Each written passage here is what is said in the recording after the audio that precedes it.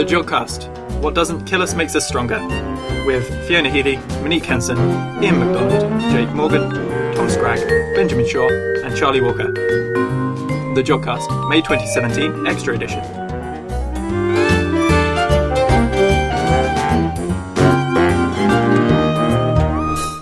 Hello everyone, and welcome to the Jogcast. I'm Charlie, and joining me in the studio are Fiona.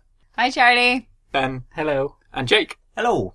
In the show this time, Ian answers your astronomical questions, and we interview Dr. Elisabetta Valiante about Herschel-ATLAS. But first, before all of that, Tom talks to Josh Hayes and James Stringer in this month's Job Bite. Okay, we've had a question from a number of our listeners about FRBs, or fast radio bursts, and why don't we observe them in the optical wavelengths? Well, we're lucky today. We have two researchers from the University of Manchester with us to talk about just that question. So welcome to Josh Hayes and James Stringer. Josh, do you want to give us a couple of sentences about yourself and what you're doing? Yeah, so my name's Josh Hayes, as Tom has pointed out. I'm a master's student here at the University of Manchester, and I'm currently working on building a robotic optical telescope in the hope of finding optical counterparts to FRBs. Excellent. James? I'm James Stringer. I'm also an undergraduate here, fourth year master's student. I'm working on the same project as Josh, so that's about it really.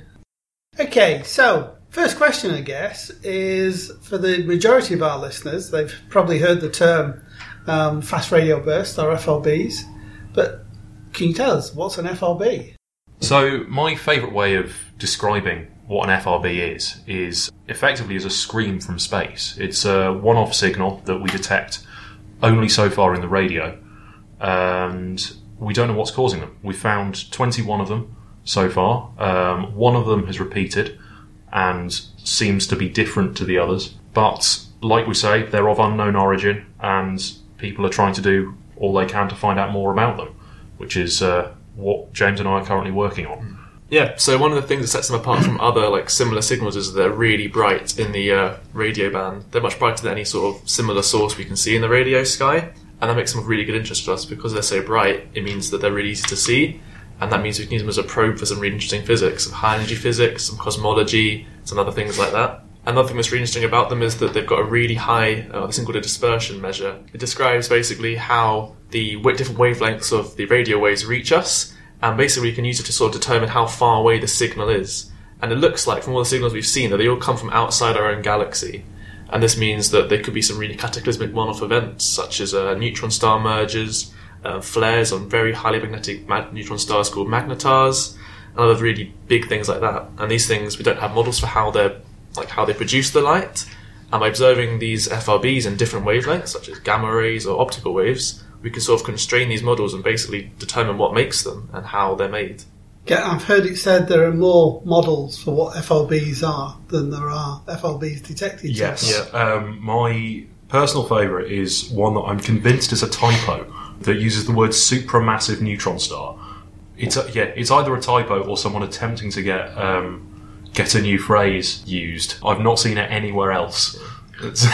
Actually, one of the leading theories is that they're from the collapse of neutron stars into black holes. If you've got an overmassive neutron star, the gravity is too much for the outward pressure of the neutron star to hold, so it will collapse into a black hole. And these one-off events might be what cause it. The chances are very, very slim, however, that they are from extraterrestrials, which is a theory that often gets bandied about on the internet somewhere. So we've not been communicated with by little green men, unfortunately. That we know of. Yes. Probably. Okay. Do we know that FRBs are visible in the optical wavelength then? The short answer is no. The long answer is maybe. Some of the bursts have been detected in other frequencies. So there's a survey called SWIFT that detected in 2016 a gamma ray source that we've sort of correlated with an FRB source. So that tells us that this source emitted radio waves and gamma rays, which are two opposite ends of the spectrum. So it sort of makes sense that we might be able to see something in the middle of the spectrum in optical, and, well, hopefully we can observe it. But we don't know what it would look like, how bright it would be, what frequency it would be at, really. This is the problem with having a huge number of models. Each model predicts a different amount of optical light, if any, being emitted. We should also say, though, that the Swift survey, the gamma ray object, whilst it appears to be from the same part of sky, we can't be certain that it's from the same object. So it might be that because they're from galaxies that we can't resolve down to the level of individual stars and objects, it may be that it's from two nearby objects and they're unrelated, or it may well be that they are related. It's a 3.2 sigma. Is it 3.2 sigma? Okay, I take that all back. 3.2 sigma? So sigma is basically a way of sort of describing the certainty of a measurement being true. So saying 3.2 sigma basically means that we're 99.9% sure that these signals are from the same source. So in astrophysics, we tend to be a bit sort of generous with our sigmas, and we take 3 sigma to mean like a good detection. So in particle, for example, they take up to 5 sigma, which is like 99.9999% certain that they're like a definite thing. And it's basically a way of calibrating, like saying how sure we are of something. So we're pretty sure of this. So it's saying that if we took 1,000 random measurements, one of these measurements would be by chance. Would say that these two objects are correlated in some way. All right, so we hope they're visible at optical wavelengths. We've got an idea they might be, or potentially might be. So tell us what you've been doing about it. So the main issue when it comes to observing any form of transient, so that a transient is an astrophysical object that changes over time. When you're observing something that is very, very short, so 5 milliseconds for an FRB, say, you can't have a detection triggering an alert to another telescope that then goes, I'll have a look at that, because by the time you've actually got round to it and started observing, the chances are the thing has gone. So what we are working on is we're building a secondary telescope to the Lovell telescope at Jodrell Bank. It's called Lovell Cam, and it's an optical telescope that will, once it's finished, spend its time basically mirroring or shadowing the observations of Lovell. So where Lovell looks, Lovell Cam also looks. And if we find that Lovell has detected an FRB at some point, we can go back through the data and the observations of Lovell Cam and hopefully discover a counterpart to such a detection. So our project was inspired by similar projects, such as UltraCam, which is used to look for various signals across the sky in a similar fashion. Other ones like MIRLICT, which is going to be used with the MIRCAT precursor to the SKA, the Square Kilometre Array telescope in South Africa. So these are basically optical mini observatories, like on the same site as a big radio observatory. And they're doing what Josh said. So we were looking at the same patch of sky as our Lovell telescope, the big 76-metre telescope at Jodrell Bank, and basically looking at it during the night at least. So looking at it all night to basically correlate what we see with what they see. So if they see a source, like a FRB candidate at, say, 1 o'clock in the morning, we can go back through our data to 1 o'clock in the morning and see if we've seen anything in that same patch of sky at the same time. And then if we do see something, then potentially it might be a optical counterpart. What we should say, though, is that MIRLICT is probably the closest analogue to Lovell Cam. However, it's been designed specifically to target transients that last longer than 1 second. So whilst there is a potential for it to capture FRB counterparts, it's not been designed with that in mind. And so the sort of image timing that it uses means that there's actually quite a slim chance of it capturing such a counterpart. You must be taking pictures very quickly if you're looking at 5 milliseconds. So we want to be taking pictures very quickly, but we can't. So our current telescope hardware isn't quite capable enough to do that sort of quick turnover of images. Because we're using quite a basic camera, there's sort of some hardware issues. I mean, we can only take an image every, let's say 10 seconds or so. And so if we had a bigger budget, then we could basically buy some specialist like hardware that means we can take these images as soon as the last one was done.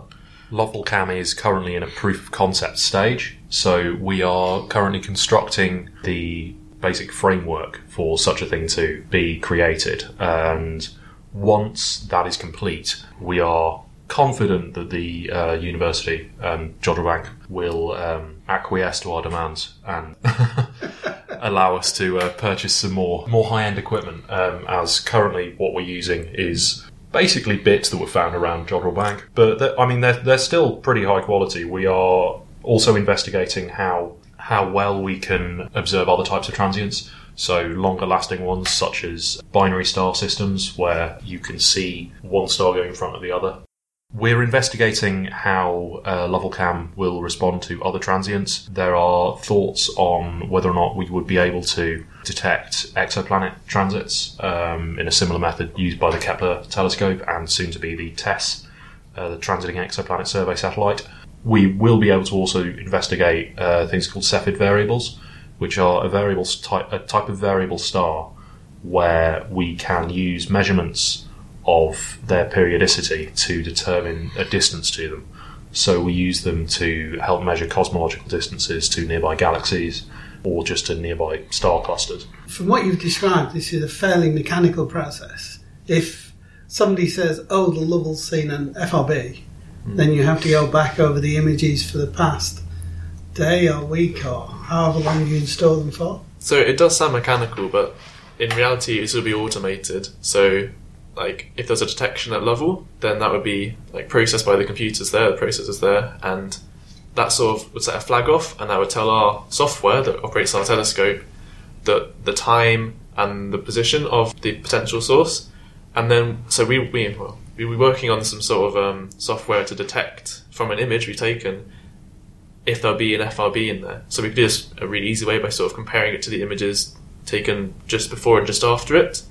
There won't be that FRB in those two images because it's such a short burst, and that'd be a sort of fairly good idea of if it is there. And then once we sort of narrowed down our choice or options, basically, there might well be some sort of component of human interaction with this. So we'd actually go through it ourselves and have a look at them and compare. That looks like it's in the same place. It's the same sort of rough brightness, same time. It's not quite as manual as it all sounds. A lot of this is done automated behind the scenes by the software of both Lovell Telescope and Lovell-Cam itself. And this is the case with most observatories, actually. Most of the processing is done by computer programs rather than people. I mean, the end result is obviously done by people, but these telescopes get hours and hours and hours of data, sometimes even days of data, that you couldn't go through by hand, really. And we're sort of using the same ideas as that for ours. Okay, sounds good. You mentioned the telescope. What kind of telescope are you using?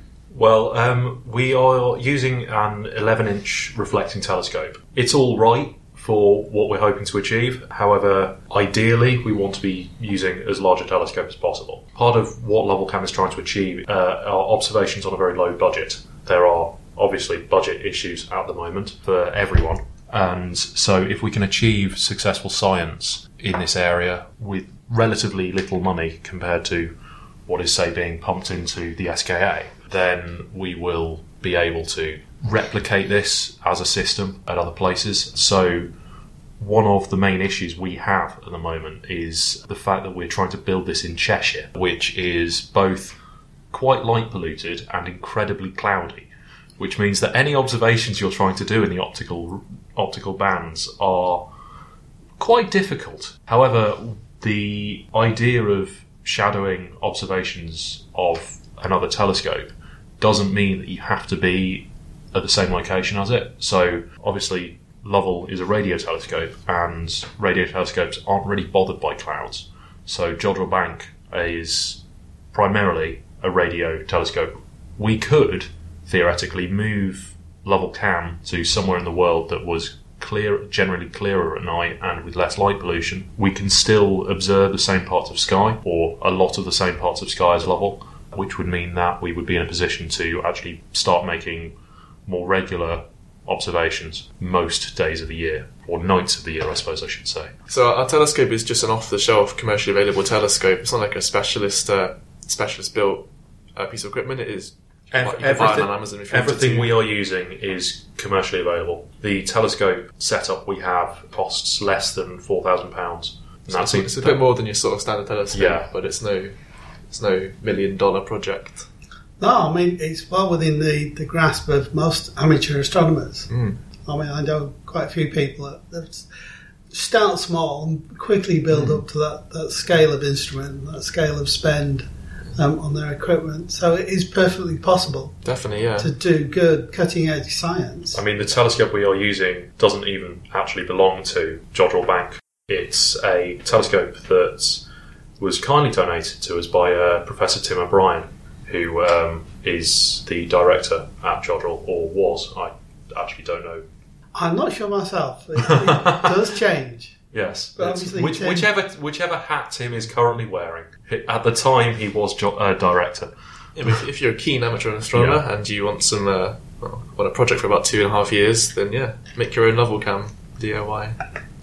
Or alternatively, there is a potential that once level cam is complete, we could put our software out as an open source thing and try and sort of crowdsource some observations from people who, say, aren't using their telescopes all the time. That's an interesting concept. So if there was someone on the other side of the world, so when it's day here, it'd be night there, they could look at the same place Lovell's looking at, and we could get nearly 24-hour observations to match with Lovell, and that'd double our chances of seeing an FRB. We're also currently implementing the functionality to not just shadow Lovell's observations. So, like at the moment, we can shadow the observations of any radio telescope on the eMerlin network. So that's 9 telescopes across the UK.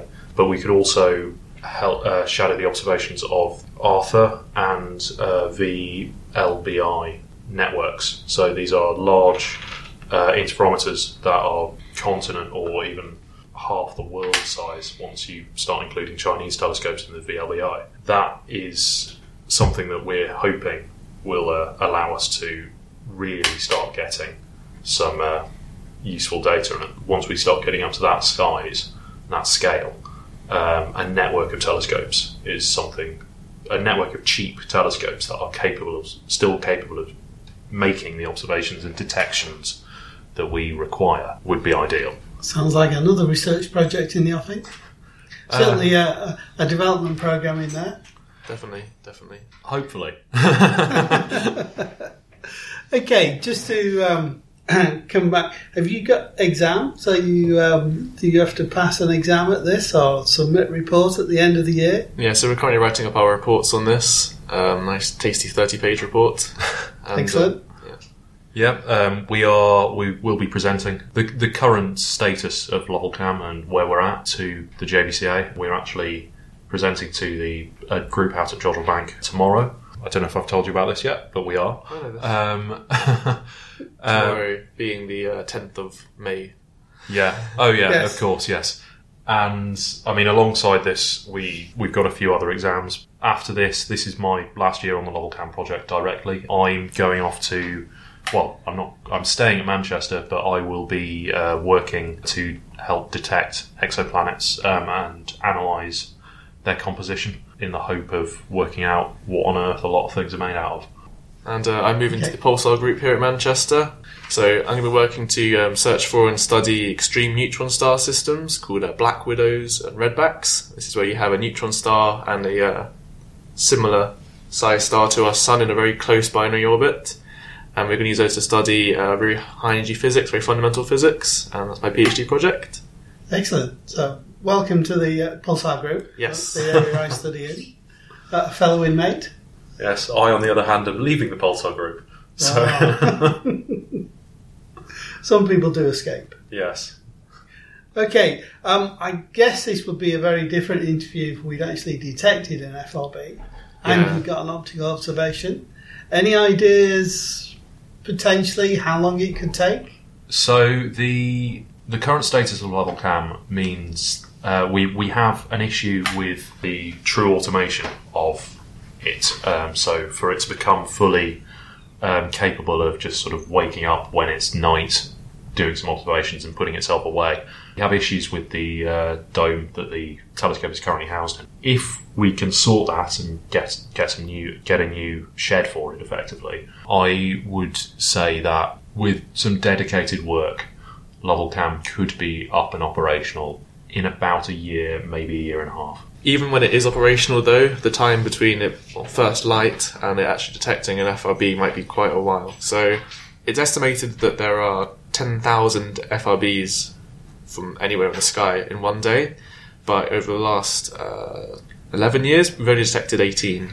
Or did you say 21? I think it's 18. 21. It's the FRB cat has 18. No, it's got 21. They've got 21 now? Well, I checked it this morning. I'll do my report then. So, over the last 10 or so years, I've actually only detected 21 FRBs, as Josh said. That's less than 3 a year. So, I mean, the first one was detected in 2007 by Lorimer. I can't remember where it was, though. Was it Parkes, I think? Yes, it's old data. So most of these are from data from the Parkes telescope or the Arecibo telescope, and both of those aren't committed as much to VLBI work or e-Merlin work as Lovell is. So, however, we do have people here at Jodrell Bank working specifically on FRB detection. So Charlie Walker, who I believe is one of your presenters, works in that area. Co-executive producer of the Jodcast. Wow. So a very busy man. Yes, it's a very long title. Yep. And there are people working alongside Charlie who are building pipelines to automate and flag up these detections, which should hopefully make our life on Lovell Cam easier. But I guess the answer is then we still don't really know. Yes. The answer to a lot of questions about FRBs is we just don't know. Okay, and on that note, then we'll close. Fantastic. Josh, James, thank you very much. Thanks for Thank your you. time today. Thanks for that, Tom. Now, Monique and Tom interviewed Dr. Elisabetta Valiante about Herschel-ATLAS. So, hi, I'm here today with Tom Scragg, and we're interviewing Dr. Elisabetta Valiante from the University of Cardiff. Welcome to the Jodcast. Thank you very much for inviting me. It's good to have you here, and it's Tom's first time interviewing, I believe. Yes, first time, so could be a bit stuttery and horrible, but we'll see how we go. Well, I'm glad to have you here, and could you start off by just giving us a brief overview of what your research is about? I work on extragalactic surveys, in particular with Herschel. Herschel is a European experiment that is not flying anymore, unfortunately, but we still have a lot of data to analyze. So I'm a member of Herschel-ATLAS, that is the biggest extragalactic survey, and we already did the first public data release last June. We are working for the second data release. So what we observe are galaxies, in particular at high redshift, but also local galaxies, and to observe the galaxies with these instruments, they need to be dusty. So the dustier the galaxies here are, the more stars they form, and we're interested in these galaxies, forming galaxies, because it means they are very active. It means they are creating a lot of stars. They have a lot of energy, and we know that in the past the galaxies formed more stars than we do today. So it's very interesting to look at how this star formation changed during the time, looking back in time. Mm-hmm. And when you talk about dusty galaxies, what do you mean by dust, and where does that come from? Oh, this is a very big question. It is not exactly my topic of research, but it's a big issue to understand where this dust comes from. It's formed by stars, so we know that in the stars start from hydrogen, and they build heavier elements. So eventually we expect these elements to become heavier and heavier, and also particularly we expect these heavy elements that forms the dust to be formed in supernovae or AGB stars. So they are injected like at the last stages of the life of AGB stars, or they are ejected, the dust is ejected when a supernova explodes. But it is a very hot topic, and it's not very clear how dust forms and where it comes from, how much is from supernovae, how much is from stars, if it depends by the galaxy, if it depends from other kind of environments, nobody knows. Oh, that's really great, because I always hear people talk about dust and never knew there was this mystery behind it. Yeah. I was going to ask, you talk about dust. What's the difference then between dust and gas? Well, the gas is lighter elements. So the gas is mainly composed by oxygen, carbon, or just hydrogen.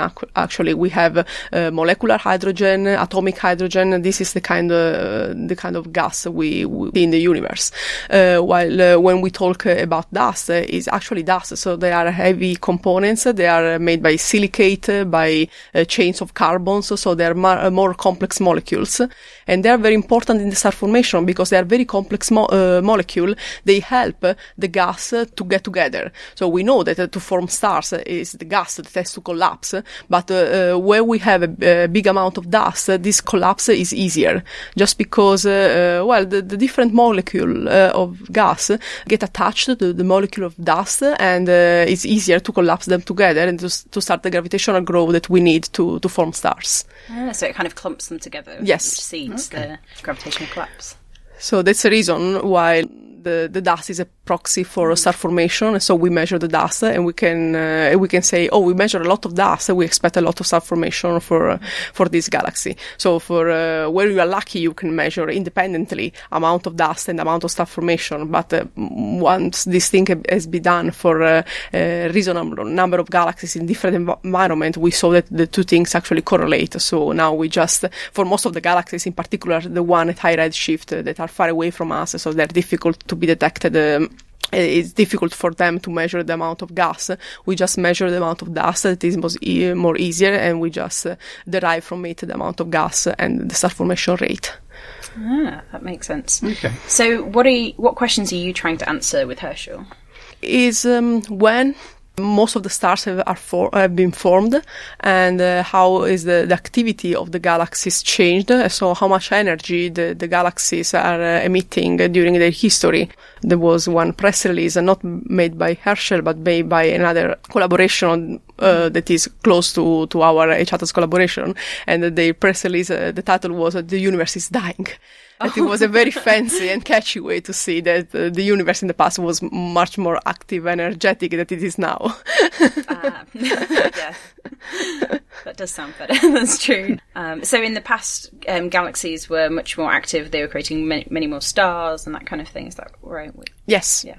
And what's the reason for that? Oh, well, that is another good question. Possibly because we had the biggest amount of gas that hasn't collapsed yet, so it was easier to collapse it together. And also because the universe was smaller. So because the universe was smaller, it was easier for the galaxy to interact together, so to merge and to have closer interactions. So it was much more likely. And when galaxies interact together, the gas get compressed and they form more stars. So once the universe has expanded enough, these interactions are less likely, and so it's more difficult to compress the gas and it creates a big amount of stars. But again, this is another big question, because, for example, there is a theory or a model that is called downsizing that tell us that is what we actually measure, that the biggest galaxies were at the top of their activities in the past, and now they look like dead, so they're not forming galaxies anymore, while now they're the smallest galaxies that are much more active, have the higher star formation rate. So why is this? Is not very clear. Mm-hmm. There are different cosmological models that try to explain this, but it's not very clear why the bigger galaxies started to form a lot of stars before and they stopped, mm-hmm. and while the smaller galaxies are doing it now, because mm-hmm. now we observe high star formation rates in very small galaxies, in what we call dwarf galaxies. Mm-hmm. So it's a bigger question why activity was very strong in the past, and another bigger question is why it stopped.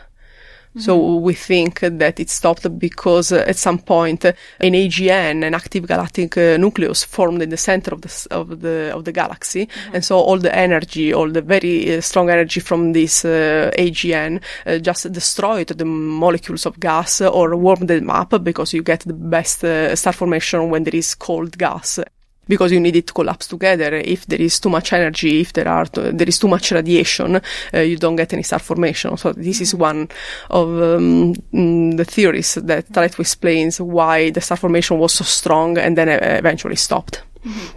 So this idea that at some point the active galactic nuclei are turned on to some extent, and they have an injection of heat and energy, yes, which would prevent star formation. But then I guess that just passes on the question, because then the question is what caused the AGN? It's probably just the galaxies assembling together. So I think the very easy picture of this point of view is just at the beginning there is just gas, and the gas starts to collapse following the gravitational field generated by the dark matter. So you start with dark matter that generates some gravitational field. In some regions, the dark matter is denser than in other regions. So you have the gas falling into this dark matter gravity gravity holes, and they start to collapse and form stars. When you have enough, we have to create a galaxy, the stars continue to fall in the center, in the nucleus, and eventually they will collapse together and form a black hole. Now, of course, the process is not very clear, and probably what I'm saying, because it's not exactly my topic of research, is not 100% correct. But when the black hole is big enough, is energetic enough, it starts to emit in X-rays, and then it stops the star formation, and then it becomes a very powerful AGN. So we expect a massive black hole in the center of each galaxy. Not all of them become active. So we don't know, for example, we know that there is a galactic black hole in the center of our galaxy, but at the moment, fortunately, it is not active. We don't know if it's been active in the past or not. But it might be one day, possibly. You never know. I don't think it will become active.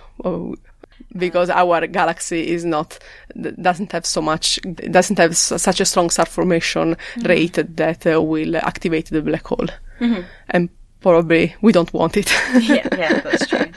So going back to Herschel as well, because I gather you're you've been quite involved with Herschel, Herschel-ATLAS. So what kind of challenges have there been in that project? Well, Herschel-ATLAS is a very, very big survey, so I think the biggest challenge has been sociological, because there are a lot of people in the collaboration, and we have to agree all together. If not all of them, at least the core team has to agree with the major decisions. So it has been hard sometimes to get everybody in agreement with what we were doing, but we did it at the end. So it was good. It was nice to collaborate with so many people. It was nice to help so many people, because I was responsible for the catalogs and the data. So everybody writing papers on different topics. Eventually they came to me asking a recommendation or suggestions or some help in how to deal with the data, or about the properties of the noise and the properties and the uncertainties on fluxes of single sources. So it was very nice. And from the more practical point of view, I have to say that Herschel, Spire in particular, the instrument we have used for our survey, has been an amazing instrument. It worked way better than it was expected. Oh. So in principle, H-ATLAS was supposed to be a very shallow survey that looked only in the close by universe. But at the end, we did some high redshift science as well. So it was just a surprise. We didn't expect it at the beginning, but the data were good enough to do better than we expected. Oh, that's always nice to have it that way around. So you mentioned before that you can use dust to trace star formation, and it's much easier to observe like how dusty a galaxy was than it can be sometimes to measure the star formation. Yes. Is that right? So what makes it easier to measure the dust than it is to look at the star formation? Well, to measure the dust is a photometric measurement. So you just need a camera that measures the flux in even one, in the worst case, or 2 or 3 different wavelengths. So in our case, we have the Spire camera that measured the emission at 250, 350, and 500 micron that just trace the peaks of the emission of the dust. We expect the dust to emit more or less as a black body. Depends if a galaxy is close by or far away, or it depends if a galaxy is cold or warm. The shape, the ratio between the flux in these 3 wavelengths will be slightly different, but more or less we expect to trace the peak of the dust emission. While for the gas, it's a spectroscopic measurement. So when you do spectroscopy, you need to measure very shallow lines. So you need different instruments that are more complicated to build than photometry instruments, and also you need to observe for longer time, because the signal is weaker, extended over a very short wavelength range. So it's usually just more expensive from any point of view. Then of course you can do it. You apply for telescope time, and you integrate for hours sometimes, and you can measure the lines, the molecular or atomic lines for the galaxy you are interested in, but you do it for one galaxy, so sometimes it takes a few hours for each galaxy. While when you do photometry, you just observe a big patch of the sky and you measure thousands of galaxies in it, and you have the fluxes in 3 bands with just one scan for several galaxies. So it's much easier and cheaper. Yeah, you get more galaxies. And you said you've been involved with compiling the catalogue for Herschel-ATLAS. Yes. Yeah. I'm not an observational astronomer at all. What does that involve? Because I have no idea. Well, you have what is called timeline data from the instrument. So it means that for each bolometer, you know what. A camera is made by different bolometers that are the detectors of the instrument, and for each bolometers you have the information of each time what is the position is looking at and which is the flux that is measuring. Okay. So you have several bolometers. Actually, I can't say, there are maybe tens, if not hundreds of bolometers in the Spire camera. I'm not sure what is the number, but you put together this information from all the bolometers and you build a map. Okay. So in the map you have each pixel in the maps is one position, and all the informations given by different bolometer about that position are averaged together.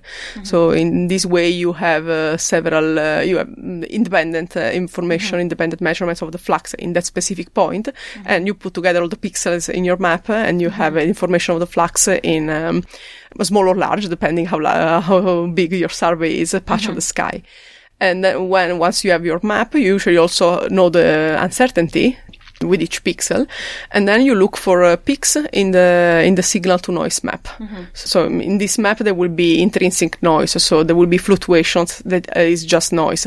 When you see a positive fluctuation that is like 2, 3, 4, or 5 sigma, 5 times the average fluctuations, you may assume that it's very unlikely that that fluctuation is just noise, but it will probably be a source. So you just select peaks of the noise. If you select 3 sigma or 5 sigma fluctuations, so you are sure that you only, for example, 0.1% of your sources are fake sources, are just fluctuation of the noise, but all the rest will be real sources. So you have to go through and pick out the sources and... well, there are codes that okay, do so this. it's not a manual thing. No. Yeah, I asked... We passed that point. In some fields it is, so I always ask. I think that was something that surprised me in astronomy, is how many things are done manually.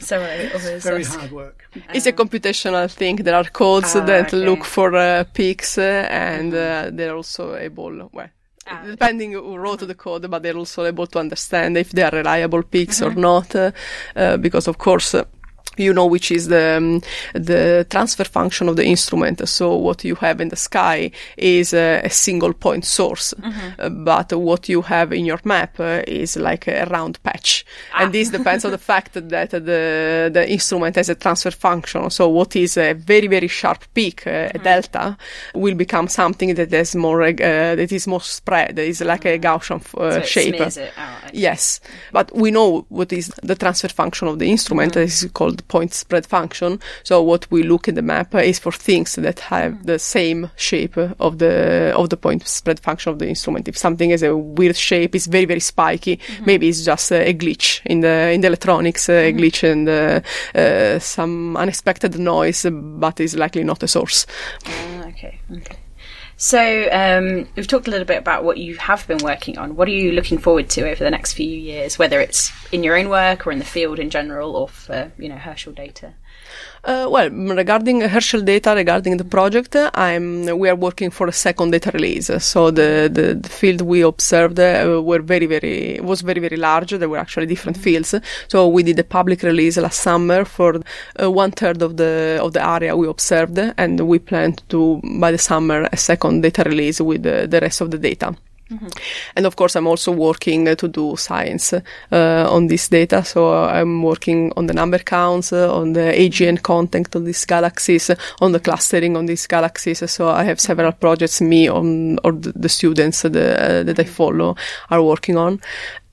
For the future, well, we'll think to cross-correlate this data with surveys that will come. So there is SKA that will cover large portions of the sky in the radio, and so we will use the information we already have from the far infrared, and we cross-correlate with radio sources, and it will be interesting to see what comes from.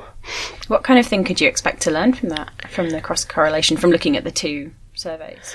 Well, we expect the sources to emit, the star-forming galaxies to emit in the radio as well. There is actually a correlation, a very tight correlation between the far infrared and radio, just because we have the emission from the dust is at the far infrared, but the stars, the very young stars that just formed, they emit in the radio because of a synchrotron emission. So they are very tightly correlated because they are mapping the same physical phenomenon that is a very young star, where you have star formation.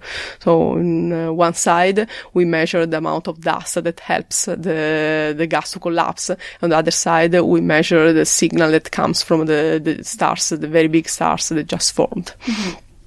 So there is a very tight correlation, but having until now it was harder to get radio measurement from large patch of sky. So we usually have measurements on single object, or there are radio surveys, but they're not so big.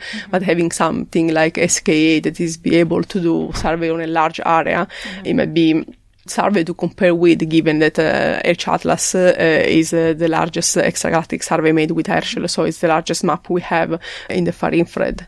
One problem when you look at the sky is that if you look at a patch of sky that is too small, you have what is called cosmic variance. So you might measure something, you might think you might learn something about the universe, but you are only looking at a very small patch. So maybe you are measuring, again, a fluctuation. Maybe you are measuring something very, very peculiar. It's like if you look at the human body and you only look at the nail, you might think that we are covered like something very hard like nails, but it's just because you are looking a very small patch and you've been lucky because you picked a point that is not very characteristic. No, that's a good analogy. Yeah. So what it's good to observe large areas because you get a good idea of what really is how really is the universe on average, and you can also measure if there are specific things that change on small or large scale. Just because you have such a large area, you can see how the properties fluctuate, and you can discover very rare objects, because if an object is rare, there are not so, by definition, there are not so many of them, and of course if you look at a very small patch of the sky, it's very unlikely you find it. So looking in a very large portion of the sky is important from this point of view, both to understand how the universe works on average, without having the problem of the cosmic variance, and it's possible to find a very extreme or very rare or very weird objects that are very difficult to find. Weird is always good in astronomy, I think. Can I just ask, how long does the survey take actually on Herschel? So how long are you collecting data? And then how long does it take you to analyse that data to get to the... I can say how long it took to analyse the data. I can't tell how many hours. I should look at the proposal. I cannot tell how many hours observation time it has been. We observed 600 square degrees. And, well, there was a first release. It was just a few months after the observations. So the first portion of the sky, it was 4 by 4 square degrees, was released quite soon. But then, because we wanted to do a very good job, probably even too much, we spent 4 more years to do this data release with 1/3 of the data. Well, I have to say, what we've learned in these 4 years, it will be applied also to the other 2/3. So we are not spending 2 times more time to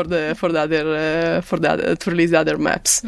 But there was so much to analyze and then understand about the properties of the noise, about to be sure that the tools we were using, like the code to extract the sources, was really working and was doing what we expected to do. So when you do this kind of job, you have to run a lot of simulations. So it's not only doing the job once, like extracting the sources and measure the flux. You have to do this job a lot of times on different synthetic maps to be sure that you are doing what you think you are doing and not something else. Because, as you know, probably even better than me, when you write a code, it's not always true that it does what you want it to do.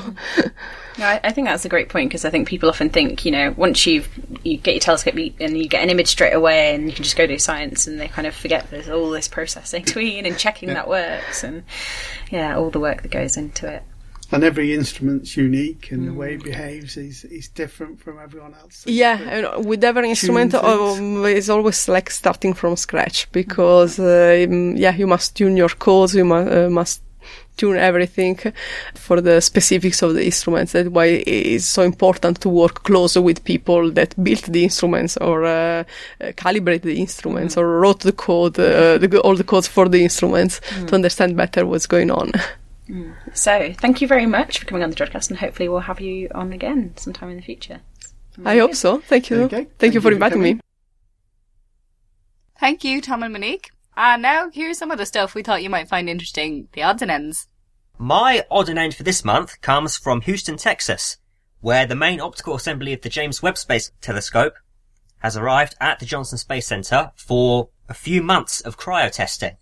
This testing is going to be going on in hard vacuum at a temperature of 50 Kelvin for about 3 months to try and simulate the conditions that the optics will be put through while the telescope is actually out operating in space. So it's to check whether all of the optics are still functioning and ready as they should be. This is the second round of testing for the JWST optics.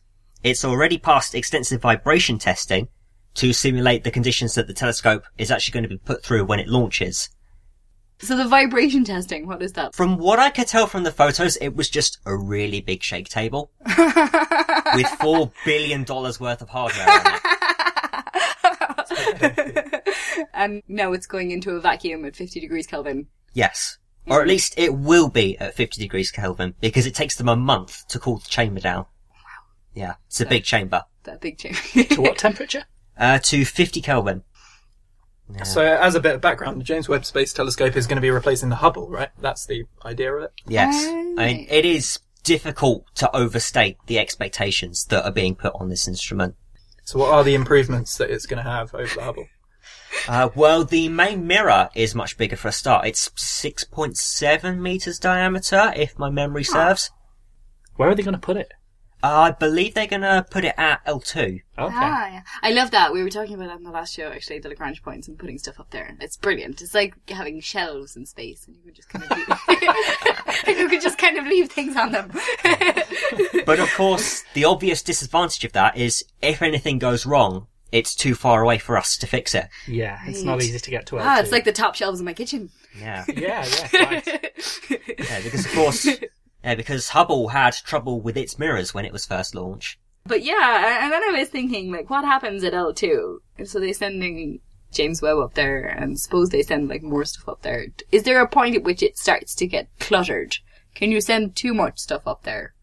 I imagine so, yeah. And what would that look like exactly? Would the point shift, or would... Well, the point itself arises from the dynamics between the Earth and the Sun. The gravitational potentials. I imagine that the amount that you could even put up in a Lagrange point would be so minuscule that it wouldn't shift. You're effectively moving stuff off the Earth a little bit further out. Yeah. And as it's just between the Earth and the Sun anyway, you'd have to move a large chunk of the Earth's matter. L1 and L2 and L3 actually aren't that stable anyway. Yeah. You've got to continuously correct the position of the thing because it can easily fall out. I mean, So obviously this is a hypothetical. I don't think humans are going to send that much stuff up there, but it's an interesting... It sounds like a thought. really horrible exam question. Yeah, exactly. Yeah. Ls 4 and 5 are bigger. You can fit more stuff in there and they're more stable. Right. But of course, you're not shielded by the Earth. In L2, the Earth is in front of the Sun. And so you can keep things cold. I imagine that a more relevant sort of way of posing this question would be, what if we decided to bring meteorites or asteroids into Lagrange orbits in order to mine them? Because then you'd be bringing Then you would be matter bringing something quite massive. from somewhere else and using it as matter. Yeah, it does sound like a nasty exam question. Johnny has 2 apples and 3 oranges. Calculate the mass of the sun. Anyway, is that everything you had to say about the James Webb Telescope? I think that's it for now, yeah. The testing is scheduled to begin in July, where they'll start cooling the chamber down.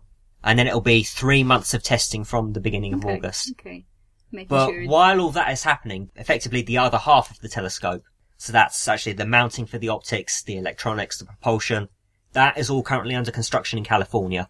And so all things being well, the 2 halves will then come together for a further round of tests in March next year. When will it launch? Yes. I don't know. I'm not going to answer that. I don't want to tempt fate. Well, My odd end is another thing about Pluto, which I've talked about a lot on here in the past because I like it. So, as you all know, we know a lot more about Pluto now than we used to, and we're learning new things every day, it seems. There's been some discussion recently, so most of our listeners are probably familiar with the new images that came out of Pluto in the recent past, where you could see a big kind of heart-shaped feature on the surface, and that was very obvious and very easy to spot. What you may not have realised is that there's another feature which people are calling a whale. Whether or not you think it actually looks like a whale is up to you. Just underneath and to the left of the heart, there's a kind of a big dark red sort of patch of Pluto, I guess. So scientists are discussing what might have caused that feature to occur, and there's one school of thought, there's one crowd that are saying, oh, they think it's older than the rest of the surface. They've looked at the colour of it mainly, and they've done tests on the kinds of chemicals that they think it's formed of down here on Earth to simulate the effects of aging on those chemicals. And they found, even though they don't have 4 billion years to play with down here, they found that given the elapsing of that amount of time, the kind of chemicals that are on there could have generated that kind of colour. So they're saying, oh, it's really old, it's much older than the heart bit. So that sounds all very nice. But then there's another gang of astronomers who are like, no, you're wrong. It's younger, it's newer than the rest of Pluto. And they said, oh, it's plausible that it might be really old if it was a very thick layer, but they think it's not a thick layer. They think it's quite thin, actually, and that it's a thin layer of newer material that's formed due to atmospheric reactions, and methane is somehow involved, and that they think actually it's a thin layer of material that's been deposited over older material. So how is each of these two groups trying to measure the thickness of that layer, given that's the sticking point? Well, yeah, exactly.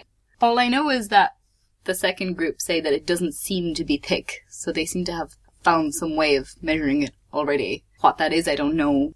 I mean, I know they didn't just have optical images, they had multi-frequency analysis of it, so maybe there's something in that would have given them more information about the thickness, but I'm not sure. Their conclusion, anyway, is given all the information that they have, they just don't know, and they're going to have to send more stuff out there.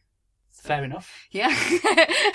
Given that none of that equipment has been sent, yeah, we're probably going to be waiting a while to get answers on this one. But probably still before JWST. Yeah. It's entirely possible. Yeah, exactly. I guess they're looking at things like craters and other surface features, which are usually like it's a general rule of thumb that the more craters something has, the older it is. But not necessarily. But they too tend to be correlated, because the longer it's been around, the more time they've had to form. The more time. Yeah. So there's other things they can be looking at in the meantime. So that's all the news today from Pluto. Cool. Well, that's as good a reason as any to go back. Yeah, exactly. Well, absolutely. It would be, I like that they're kind of leaving these sort of cliffhangers to encourage further missions to Pluto, because, you know, if our curiosity isn't piqued, then we won't be bothered to send any more things out there. Yeah, it's like the issue with Enceladus and how plausible it is that there might be life there. Yeah. That means necessarily that we have to go back and have a look. Exactly. With something with Cassini's successor, whatever that may be. Mm-hmm. So talking about things on the surface that tell us about other things, a group at the University of Kansas have done some calculations on what they think the supernova kill zone is with respect to the Earth. So how far can a supernova happen away from the Earth such that we are safe from its effects? And they've looked at some isotopes in the surface of the Earth. The abundance of iron-60 in the Earth is such that there must have been a supernova that impacted the Earth within the last few million years. The reason they know this is because iron-60, to form that you need a very large abundance of neutrons. It's formed by something called the S process in core collapse supernovae. But iron-60 has a half-life of about 2.6 million years. The Earth is significantly older than that, so if iron-60 had been there when the Earth formed, it would have long decayed by now. So something has put iron-60 on the surface of the Earth, and the only known mechanism for forming iron-60, the only known environment in which there is a sufficient flux of free neutrons, is in a Type 2 supernova. So their conclusion from this is that there was a supernova or a pair of supernova that happened around sort of 2 to 3 million years ago. At that point, that was before there were any humans on Earth. There were mammals, but the genus Homo, of which we are Homo sapiens, wasn't around quite yet. But there were no mass extinctions around that time. But there were smaller local extinctions. There was a high extinction rate overall around that time. And so this prompted this University of Kansas group to go on and look at the effects of supernova on Earth. If a supernova was to happen now, what would the effects be on the Earth? What would the effects be on us? And just how catastrophic would it be? And so you can imagine the scenario where you're walking down the street, you know, having done your shopping, maybe bought a bucket of Waterstones or whatever, and you see some huge flash in the sky. Suddenly a massive... And then your skin starts falling off. Probably not quite yet. You know, there'll be a big flash in the sky. If it was something like Spica, which might blow fairly soon, which is a blue giant star, which is kind of nearing the end of its life, and is near enough possibly to cause a problem, then it would be big enough to be seen during the day. You could quite comfortably read by its light at night. It would cast long shadows, etc. So the first thing we would notice, of course, on Earth is a huge flux of neutrinos, because neutrinos can pass through pretty much anything. They'll just laugh all the way through any material. And they would actually arrive before the light would, because light gets quite easily slowed down by stuff along the way. So the first thing we would see in our neutrino detectors, like Super Kamiokande Candy or whatever, is a huge flux of neutrinos. The light would arrive and it'd be nice. It'd be there for a few weeks before it eventually died down. And so what this group did was look at the different things that from a supernova that could actually hurt you. So the kinetic impact, the stuff that comes off it, hitting the atmosphere. They put a model supernova 50 parsecs, so 163 light years away from the Earth, and just simulated what would happen to the Earth. The kinetic impact will be quite low, because we actually aggregate quite a lot of stuff over the course of a day anyway, just from meteor impacts. At 50 parsecs, 163 light years, we're not going to get much more than that from a supernova at that distance. Might see a little blip in the amount of stuff we accumulate, but nothing more. The light from it, as I said, it'd be easy visible during the day, but really it's just going to be annoying more than anything else if you're trying to sleep. Neutrino flux, you know, if a neutrino strikes a bit of DNA, it could cause a cancerous mutation, but the chances of that are quite low. And for you to be destroyed by neutrinos, a supernova would have to be at the position of the sun, which of course isn't going to happen. Our sun isn't going to do that. The biggest danger is from gamma rays, X-rays and cosmic rays. We are shielded quite well from ultraviolet rays by our atmosphere. But of course, gamma rays and X-rays, which are quite high in flux away from a supernova, have the effect of destroying ozone. And if you destroy ozone, you then allow all this ultraviolet stuff to come to the surface, where it would destroy algae, which is, you know, the base of the food chain, and it would basically interact with your DNA, cause mutations that would lead to cancers. And so the impact on us from a supernova within 163 light years is that there'd be a big flash in the sky, everybody would get back to their business, and then everybody would pretty much get cancer. Wait, that's what would happen? Yes, within 163 light years if a supernova goes, but there will be mass extinctions on Earth, but protracted ones. It wouldn't be an instantaneous event. Is that over the entire Earth? Because surely it would only be one side of the Earth that was facing the supernova. Would that destroy the whole ozone layer over the whole of the Earth? The problem is it would ionise the atmosphere, and that front of ionisation is likely to propagate around the atmosphere, so you may well get global mass extinctions. Basically, you're unprotected from the UV radiation from the sun after this thing's hit the atmosphere, and so that's not going to be good for any of us. The reason we can survive down here is because we've got the atmosphere. If you're an astronaut on the International Space Station, this supernova goes off, you're dead instantly. But because we've got the atmosphere down here protecting us, it makes that process much longer. So why did they take this 50 parsec radius, this 160 light years? I think they did a number of simulations, but along some line between 10 light years through to thousands of light years, and just decided where the safe limit was. Okay, and so this is the limit. Yeah, that was at 160. And how far away is Spica? Spica is 250 light years away. So it's outside of that range, but there's a lot of things about supernovae we don't know. So if you're wrong by a factor of 2, that makes Spica dangerous. And so it's something we've got to keep an eye on for that very reason. Just, you know, if a supernova goes off nearby, even if it doesn't have that much of an impact on us, the cosmic rays, the gamma rays and stuff are going to interfere with things like our power grid and cause lots of problems for people who rely on electricity, which is most of us. You might remember in the 80s or 90s in Quebec, a big solar flare knocked out most of their power for quite a few days, which caused a lot of people to effectively freeze and have quite a bad time until their heating came back on. And so these are real problems that we have to solve. This isn't just some abstract thing that might happen, and if it does, we're doomed anyway. We actually have to think about what the probabilities of this happening, because just knocking out our power grid is one thing, or just triggering a mass sort of cancer cluster across the entire Earth is also something that we have to consider. And we need to protect our astronauts that are on the International Space Station. So if the probability turns out to be very high, the kill zone is very large, then we need to get them down. As it is, there aren't many stars that can cause us a problem within that radius, so we should be okay. That's true of core collapse supernova. If there are systems within that radius that can accrete and trigger a Type 1a supernova, then of course the probability is a little bit higher. And we don't know what the Type 1a supernova candidate population is in that region, and so there's still a lot of uncertainty around what. Some novas are Type 1A candidates. My nova's 1.5 kiloparsecs, so that's further, isn't it? That's well outside that range. Yeah, we say from yours. Good, because it's not that interesting. I don't think it's going to do anything anyway. We could bring our astronauts down if you find it's really likely, but in terms of the ozone layer getting shot, there's not much you can do about that. You can't stop that, right? No. So what do they say? Wear lots of sun cream. Or... Well, even sun cream wouldn't really help you. I mean, there is no solution to this. If this happens, it happens. It's unavoidable. It's unpredictable. There's really not a great deal we can do other than just burrow underground, but even there, cosmic rays will still get us. And so it is just one of those things that we need to know what the probability of this is.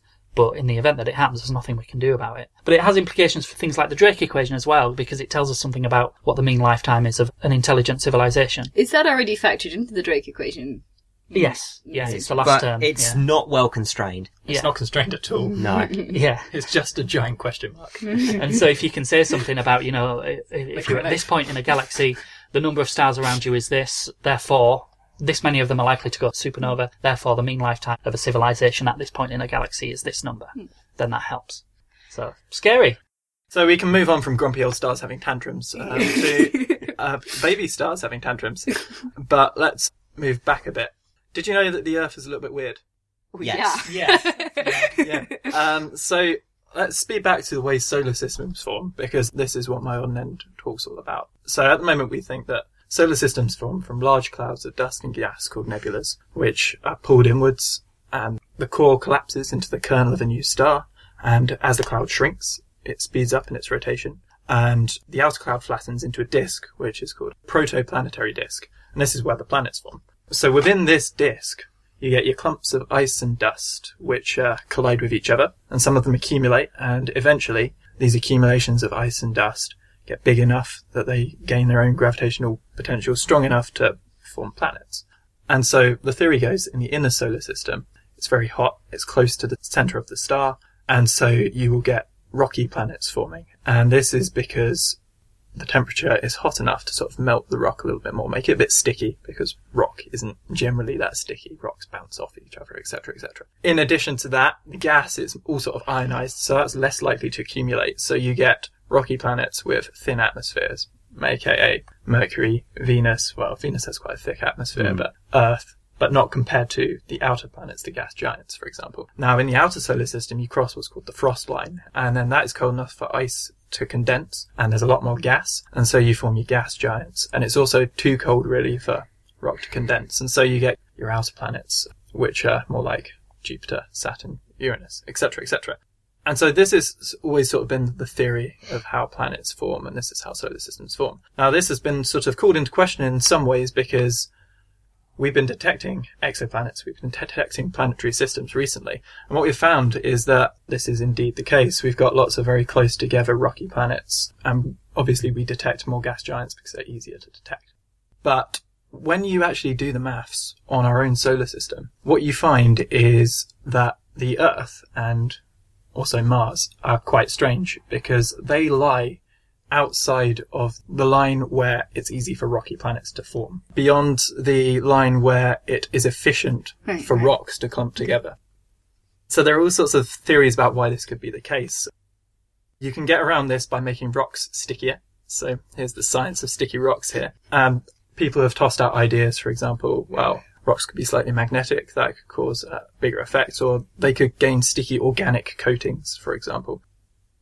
They also said that maybe rocks just get really lucky. You get a very lucky grain. I'm a lucky rock.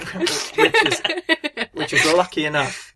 Well, there's a probability argument. You'll get one grain that is statistically unlikely that it will form a planet, but you have enough of them that eventually one will. They call those lucky grains. There are problems with all sorts of things.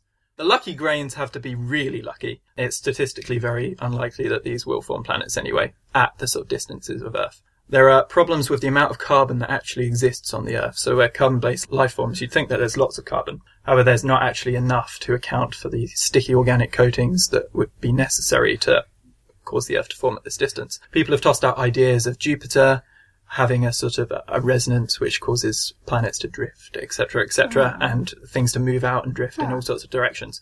But there is another idea which has been put forward by Dr. Alexander Hubbard at the American Museum of Natural History in New York. And so this is a nice sort of very well contained idea which sort of explains solar systems like the Earth. It explains the place in the Earth. It explains the lack of carbon and sticky organic molecules on the Earth in quite a concise way. In 1936, a certain star was detected called Fu Orionis, and it was a baby star, and it was seen to outburst, so it suddenly got 100 times brighter, hence hotter, and that's lasted decades, this sort of outburst from this sort of type of So star. that's presumably going to have a permanent effect on whatever system is forming around it. Well, it will have an effect for as long as that outburst lasts. And lots of stars have been seen to do this recently. So a large proportion of protoplanetary disks have been suspected to undergo at least one of these outbursts in their lifetime. And so this guy ran the maths, and he calculated that indeed this outburst, as you say, would cause the heating line. Right, exactly. The It hot would just line inject to- more energy into the system. Exactly. Yeah, The protoplanetary disk would be hotter further out. And it would be hot enough to form a rocky planet out until about the distance of the Earth. That's interesting. Okay. And so you could then argue, well, what about Mars? Mars is still rocky, but Mars is very small. And so arguments for Mars being small could be, well, if this thing gets less efficient as you get further out from this cutoff, it's not like a hard cutoff, obviously. It's not one temperature and then suddenly it's freezing. It drifts off. So there will still be some rocks that can clump together, just not enough to cause a large planet to form. It makes sense as to why the rocky planets get bigger and bigger, and then suddenly Mars is very small. Yeah, so to wrap this up, it also has implications for why there's less carbon than you would have expected on the Earth as well, because if the protoplanetary disk is hotter out to the distance of the... Okay, it then becomes more difficult for those volatiles. It burns them off, yeah. So that would decrease the amount of carbon found on the Earth. So it answers lots of nice little questions one after the other. Obviously, this hasn't been proven, but it's a theory that's been put forward. It would be interesting, like, they could presumably work out how many outbursts our sun would have had to provide enough heat to form rocky planets out to where it has done, and then you could compare that with the age of the sun and find out if it's possible. Exactly. I was thinking that another way that you could test this is you could look at the proportion, because at the moment there are sort of two different types of solar system that have been discovered. Ones like the Earth's and ones where all the rocky planets are indeed very close to the centre of the star. So what you could do is you could look at the proportion of stars that you see doing this sort of outburst and a proportion of solar systems of each type, and then see if there are any links there. So I think that's the sort of thing they want to look into next, because obviously this is a hard theory to prove. But it's interesting, and it just ties lots of things up in a nice little bow. So, yeah, you never know. I like it when that happens. That's always good. And so, anyway, now for someone who's definitely not wearing a bow, here's Iain with Ask an Astronomer. Hello and welcome to Ask an Astronomer for May 2017 Extra. I'm here with Ian MacDonald. Hi Ian. Hello. And we have 3 questions for you today. The first being from Francis Cairns, who asks, my understanding is that the expansion of the universe is accelerating and dark energy is used to explain this. Is it possible that the Big Bang is still happening? Well, to answer these questions, we need to first examine what dark energy and dark matter are. And the simple truth of that is that we don't know. There's a lot of clever theories, and there's a lot of good measurements, so we can certainly say a lot of what dark energy and dark matter aren't, but not an awful lot about what they are. One of the primary missions of the Hubble Space Telescope was to measure the expansion of the universe from the light curves of supernovae. And astronomers using data like this have found that the Hubble parameter, which measures how fast the universe is expanding, seemed to be increasing. We can get similar information out of the cosmic microwave background and how that relates to the large-scale structures that we see in the universe and how they grow over time. And what these combination of data mean is that the universe's expansion has been accelerating. Now this acceleration normally requires some sort of energy, so we've called it dark energy because we can't see where it's coming from. And that's just a term that we use to describe it. All we really know is that something seems to be responsible for something like 68% of all the energy in the universe, and we can't see what it is. So we don't really know what dark energy is, how it relates to the Big Bang, or what other roles it might have in the universe. And although it now seems unlikely, it is still possible that we're missing something in the understanding of supernovae and large-scale structure, which means that we're interpreting the measurements wrongly and that dark energy doesn't exist. Discovering exactly what dark energy is could be as important as Einstein's E equals mc squared, and understanding what it is may seem esoteric at first, but if you think about the things that Einstein's theories have made possible, nuclear energy, GPS, and many other things we take for granted, the amount of effort that's going into measuring and quantifying dark energy and dark matter to work out what they are is probably time very well spent. Okay, thanks Ian. So our second question comes from Mark Leach, and Mark asks, what shape is a millisecond pulsar? Are the conditions so extreme that general relativity must be taken into account? Well, the shape of any object in space depends on the forces acting on it. Neutron stars are some of the densest forms of material that we've observed that haven't collapsed into black holes. So the main force that we need to worry about in this case is gravity. Gravity pulls an every dense object into a spherical shape, whether it's a planet or a galaxy cluster or a neutron star. But rotating objects, like millisecond pulsars, also suffer centrifugal acceleration, which tends to flatten them out into a disk. If you look at something like the Earth, it's flattened by about 1 part in 300. The diameter between the Earth's poles is actually about 27 miles less than across the equator. And the faster an object's spinning, the greater the amount of flattening. So if you look at Saturn, it's actually flattened by about 10%, making it the least round planet in the solar system. Now we know of a lot of rapidly spinning stars that are even faster than this. If you look at Altair, for example, it's about 20% flatter at the equator than it is at the poles. Now, Altair rotates at something like 286 kilometers per second, and if it rotated about 400 kilometers per second, it would be so flattened that the rotation would be faster than the star's escape velocity, so material would fly off the star, and this is called the breakup velocity. Now, millisecond pulsars normally form in binary systems, where one star is a normal star and the other star is a neutron star. If the neutron star can steal material from the ordinary star, then that material falls onto the surface of the neutron star at a very fast speed, making it spin even faster. The fastest spinning pulsar we know of is PSR J1748-2446 AD, nice telephone number, which spins at about 716 times a second. Now that's pretty fast. We don't really know a great deal about the pulsar, about the radius or the mass, which define its shape. But we do know that it must be between about 1.4 and 2 times the mass of the Sun. It must also be at least 4 kilometers across, otherwise it would be a black hole, and based on what we know about neutron stars, it should be less than about 16 kilometers across. Now, if you stick these numbers into the equation that we use to calculate the flattening ratio of spherical objects, you'll find that the diameter across the poles is likely to be something between 1% and 58% less than the diameter of the equator. So if you wanted to think about it in terms of earthly objects, it's somewhere between the shape of a Malteser and an M&M, but not quite as flat as a Smartie. Now, that information is very difficult to find on Google, so I've got to thank Philip Lutcher and Mrs. McNeese of Syracuse Junior High School in Utah for that particular nugget of information. Now, for millisecond pulsars, relativity is important, because the equator could be going around at anything up to a quarter of the speed of light. The gravitational acceleration at the surface must also be at least half the speed of light. So there's various relativistic effects that can become important, like rotational frame dragging and gravitational time dilation, but these will have a much smaller effect on the shape of the pulsar itself.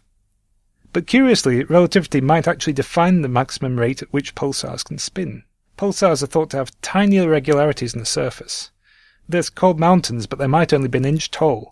But those inch-tall mountains would be enough that any pulsar spinning any faster than J1748 would actually slow down because of the emission of gravitational waves. And it's a rare example of something the size of a pebble that can slow down an entire star. The maximum speed at which pulsars can spin therefore tells us quite a lot of interesting information about how matter behaves in extreme environments, which we can't currently create on Earth. And our final question comes from Phil Rushton, who asks, is there some kind of balance in the solar system in the distribution of the planets? The larger gaseous ones are at a medium distance from the Sun, and the smaller rockier ones are closer in and further out. Could this distribution in time and space have affected the chances for life developing? Well, yes and no. We've got a pretty good idea about how planetary systems can form, and they all seem to start in roughly the same way.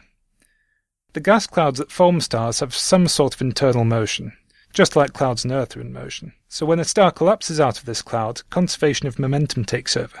The same principle is used by ice skaters when they go into spins. As the star collapses, this spin gets faster, just like the neutron star we talked about. And the system gets flatter, with a central core, which it becomes the star, and a surrounding disk of gas and dust. It's this disk that forms the planets, as dust grains stick together to form pebbles, then boulders, then asteroids, and finally building themselves up into planets. But this protoplanetary disk starts out being very cold, and as the star starts to heat up, it warms up, and this evaporates any volatile material near the star. Thanks for that, Ian, and now on to the feedback. Okay, to start things off, before we get onto the feedback, We just want to apologise. The Jodcast May edition did go out about 15 days late. It went out when the extra probably should have gone out. And that was thoroughly beyond our control. Just after I'd recorded Ask an Astronomer with Ian McDonald, I tried to upload the file to our server, realised that our server wasn't listening, went into the room where the server is to have a look at it, and found that somebody had not only pulled the network cable out of the socket, but pulled the socket out of the wall as well. We think we have a pretty good idea who that was. Yes, but they should remain unnamed. Yeah. But that was just one of the problems. But what we also found when we took the machine apart to see why, once we plugged it back in, it still wasn't connecting, is the CPU fan had died, and so we effectively had to do a copy of the entire Jodcast back catalogue to a new machine, which took quite a while. And then we had a number of dependency issues with the software that we used to actually make the Jodcast. And so, but I mean, at least we're now not running on Python like 0.0 anymore. Yes, I mean, rest in peace, Barnard. You've served us well. Thank you for your years of service, but it was time that you left. So it was. Good night, sweet prince, I think is the... It had been giving us signs that it wanted to go to sleep permanently for a while, and so now we have a shiny new server which is in a rack with a load of other machines that are all maintained much more closely than our old one was. So hopefully that'll mitigate hopefully problems they're safe in the from the Jodcast saboteur. Yeah, so if you've been following us on Twitter or Facebook, we'll have kept you informed about the outage. If neither of those in your general day-to-day social media life, then that's why we were late. So apologies for that. So we have some postcards. Yeah, we have some postcards. 2 postcards today, which is really exciting. You know how much we love postcards. So we've got one here from Mark Foskey in Chapel Hill, North Carolina, who says, I've been listening to your podcast for years and I thought you would do some more posts. You thought right. I love the way you get into real technical details. So few science podcasts or popular articles do. Keep up the good work. Mark Foskey. And it's a lovely postcard with a picture on the front of the Sundell Garden at Chapel Hill, North Carolina. So that's really nice. So we also have another postcard from Francis Day, who is one of our regular Facebook commenters. We actually received this postcard a while ago, but then we went to record at Jodrell Bank and I didn't take it with us, and so this is the first chance we've had to actually read it. And Francis says, just returned from the magical La Palma, had a tour of the Herschel telescope and went to a Mirador at 3 a.m. and saw the Milky Way. Seeing all the telescopes at the top of the volcano was a fabulous experience. I'm so jealous of professionals who get to work there. So am I. Oh no. I did an observing run at not La Palma, but Teide and Tenerife once, and there was a lot of cockroaches. Oh. So did we go to a different tidy? Because when I went, it was beautiful. I mean, it was nice, but like, I was awake all day, because I can't sleep during the day, even if I've been up all night, and nobody else was awake, and I was reading these really creepy Daphne du Maurier short stories, and I was just there with the lizards and the insects in the sun all day long, while everyone else was asleep, and I think I kind of lost my mind a little bit. Did you look out from the side of the mountain and just see a sea of clouds below Yeah, you? It was trippy, I'm not gonna lie, it was bad for my mental well-being. So you know, Francis, it's not for everybody, but it is for some people. I mean, I know other people who've been up there, like Charlie, you were there. I had a great time. Yeah, it was my second year at university. I went for a week, and it was amazing. Yeah, no, I mean, it's gorgeous. It's lovely. It's beautiful up there. I'll stick to radio astronomy because I can do that during the day. Stay on the ground and avoid the altitude sickness, and you don't have to wake up at night. Francis signs off with Jod On, the best podcast out there, from Francis Day. So thanks very much for that. And the picture is of one of the telescopes on La Palma with the Milky Way arcing overhead. I can see some familiar features in there, like the Coalsack Nebula. It's a really lovely postcard, and it will look well on our wall. Yes. Thank you very much. So that's it for feedback. And if you want to get in touch, you can do so via the website at www.jodcast.net. On Twitter at twitter.com/Jodcast. Facebook at facebook.com/Jodcast. On YouTube at youtube.com/Jodcast. On Flickr at flickr.com/groups/Jodcast. And don't forget that, like Mark and Francis, you can send us posts, and the address is on the website. And all that's left now is for the thank yous. So thank you very much to Dr. Elisabetta Valiante for the interview. The editors were George Bendo, Matt Malenta, Tom Scragg, and Damien Trin. And the producer was Benjamin Shaw. Until next time, Jod On!